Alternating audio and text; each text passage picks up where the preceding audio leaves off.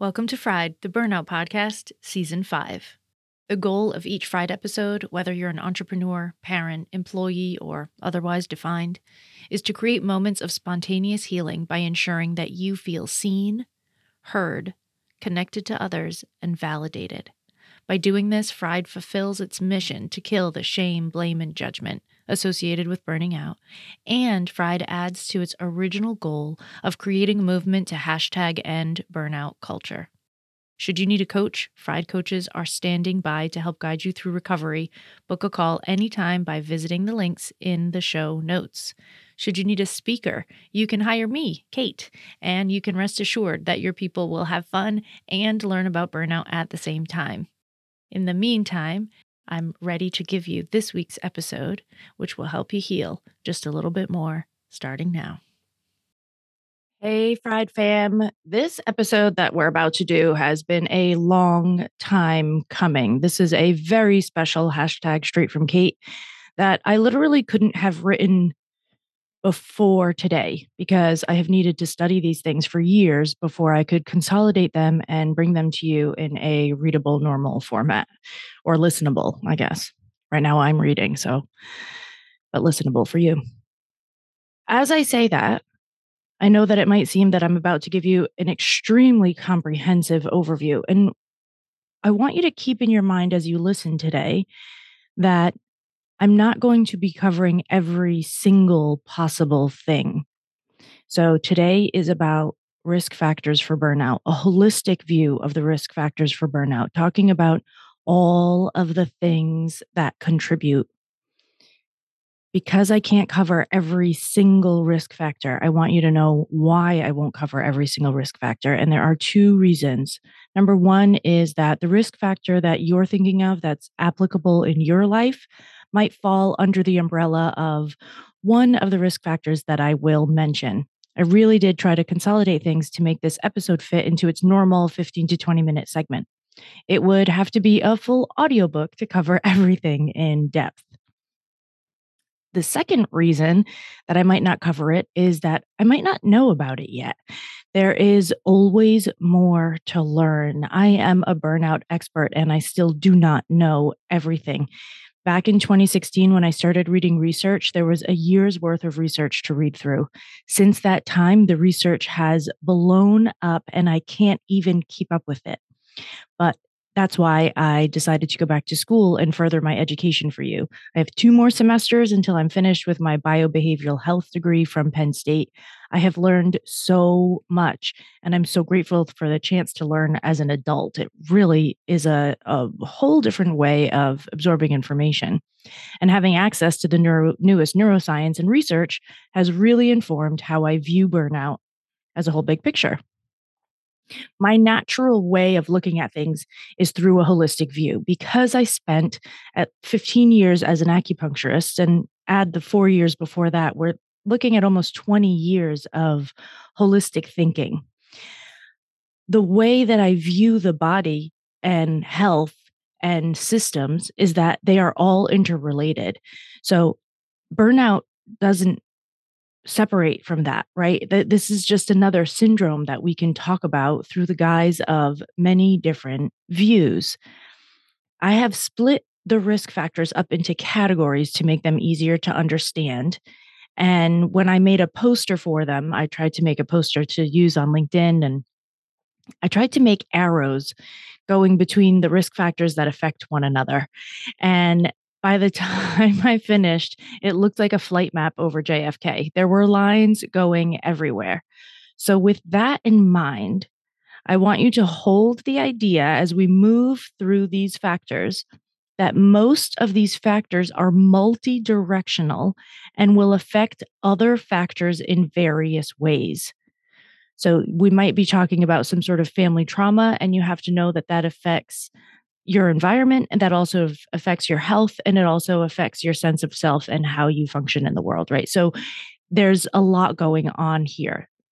Everything affects everything else. And I think this is why we have such a hard time coming to a consensus on burnout because there are so many factors and so much multidirectionality that it can be hard to have a full grasp on.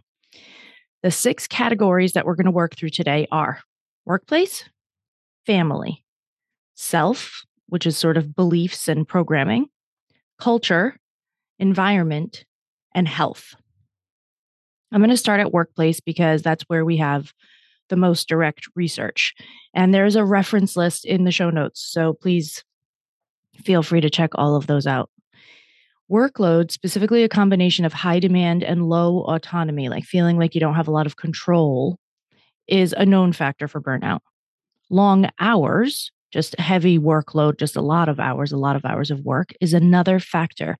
A study that was combined between the World Health Organization and the International Labor Org showed that working 55 plus hours a week resulted in approximately 750,000 deaths over the course of a year through stroke and heart attack mostly.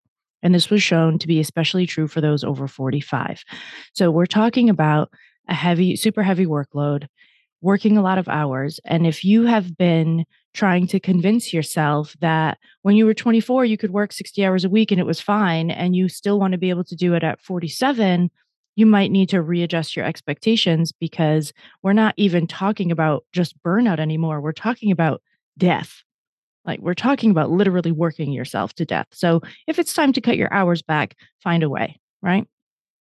The other factors associated with the workplace in the research are a lack of community, a lack of fairness, a lack of praise and recognition, and a values mismatch. These are all in research done by Christina Maslach and her team. There is something that I will add to this list after doing this work for years, and that is a lack of psychological safety. This is especially true for women, women of color, and those with disabilities, and anyone who deals with an ism of any shape. Next, we're going to go into family. The majority of your family of origin's contributions will be related to trauma and attachment styles. So if you were a parentified child, if one or both of your parents was an alcoholic or an addict, if you are a first generation immigrant and you feel uber pressure to succeed and do it with intense gratitude for what your family gave up, if one or both of your parents or caregivers had a mental health disorder, any one or combination of the above things will put you at a higher risk for burnout. Now, that's your family of origin, but family also counts family now. So if your current family has a narcissist, a chronically ill member that requires extra care, a mental disorder, or unhealthy attachment styles, that will add to your risk load as well. So we have to look, when we're looking at family, we need to look at family of origin and current family. From family, we'll move into culture. I know I'm doing this quickly, but I just want you to have an overview today. In this instance, I'm going to apologize to my international listeners because I'm going to be speaking about the overarching culture in the United States. I'm sure that you'll be able to find parallels or be aware of your own cultural influences as we work through this short list. In the US, 2 of our top 10 values as a country are hard work and individualism. We just mentioned that overworking can literally kill you. And it's been shown that we become more resilient by leaning on our communities. So the opposite of individualism, right? Or the opposite of doing everything by yourself.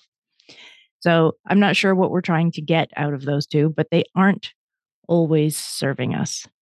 Additionally, on a cultural level, gender role conformity can be a risk factor for people.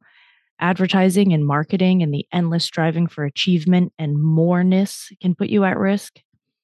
And lastly, and likely most importantly, again, this is a cultural thing as well as a work thing. Being victim to any of the isms will put you at an increased risk for burnout. This includes racism, sexism, ableism, ageism, anti-LGBTQ&A behavior, and more. All right. So this is family. Self. Now, this one is tough because most of these are related to family things and culture things. And yet, because we've internalized those family and culture things and created processes out of them and programming out of them, they are ours to deal with. Is it fair that we have to deal with them? No, but dealing with them is extremely helpful.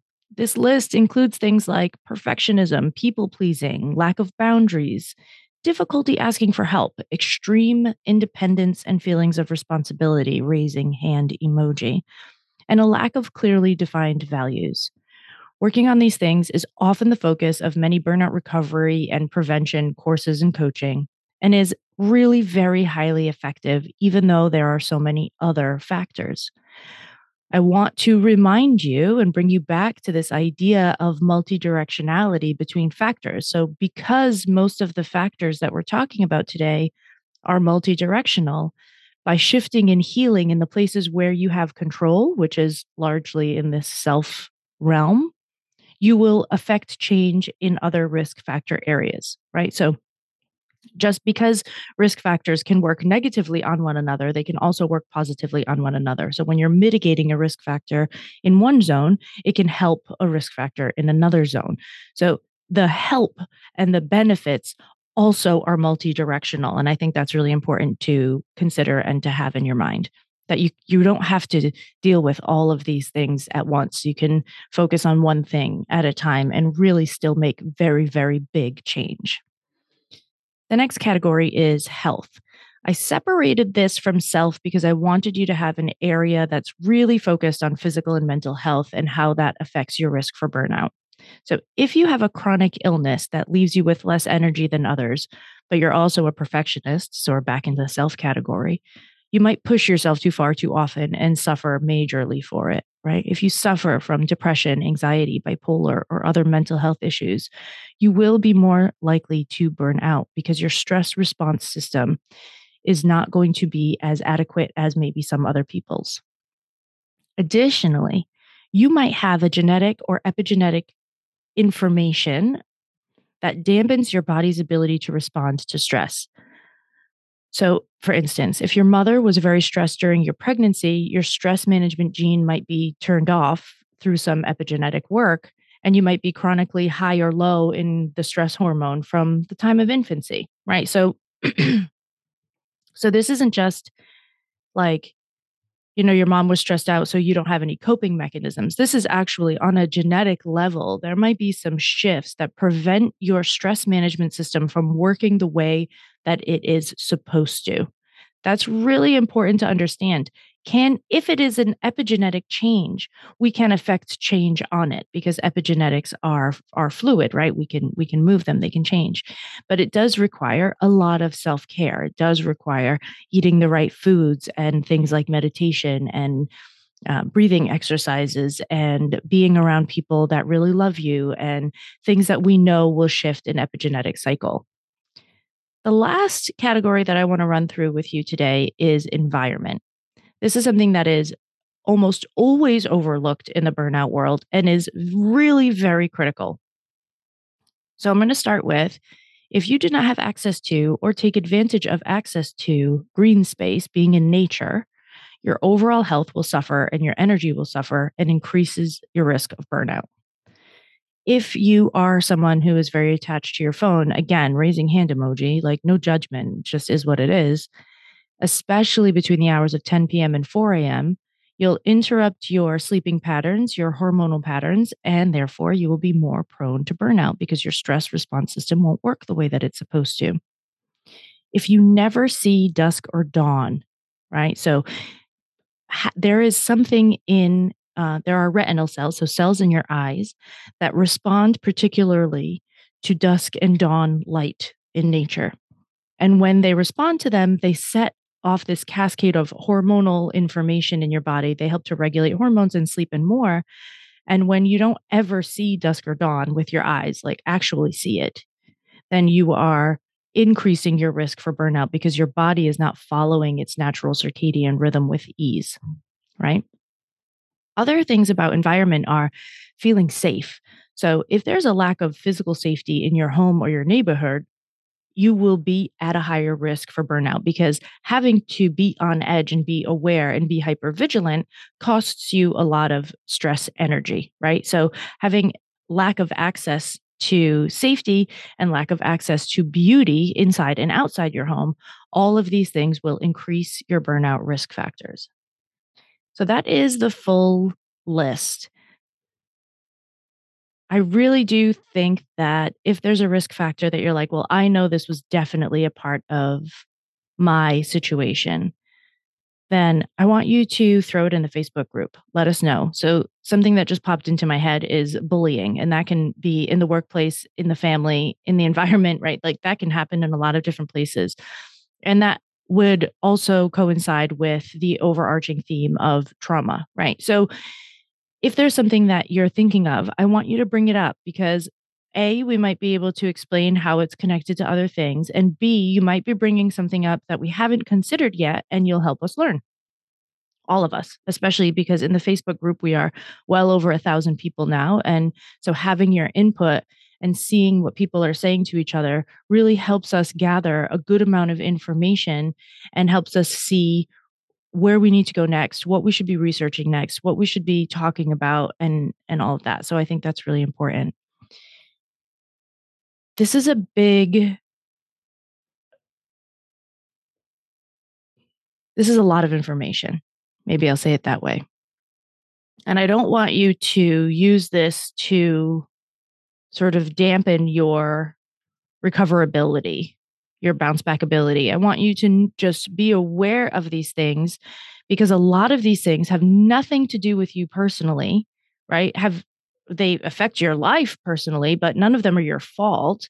And if they're affecting you, you might be able to give yourself a little bit of break, buy yourself a little bit of grace for how you're feeling because you can't be in control of all of these things. It's not actually physically possible. And it might also encourage you, this is my hope, it will encourage you to focus on one factor because you understand now that the factors are multidirectional in both positive and negative ways. So if you really work on one thing, one small thing, that can actually end up affecting almost everything else. A lot of times with people, we start with really, really simple work. We joke on the podcast all the time about peeing when you have to pee and drinking out of mugs that you love. I mean, both of those things. I want you to do them. We joke, but I'm really serious. These simple things can make big changes when done persistently and consistently over time.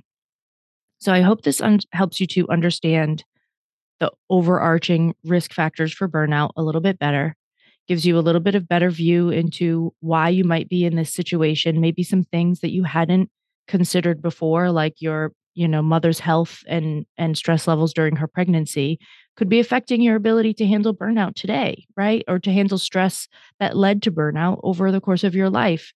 This is not all about just you. This is about the million factors that affect your life every single day.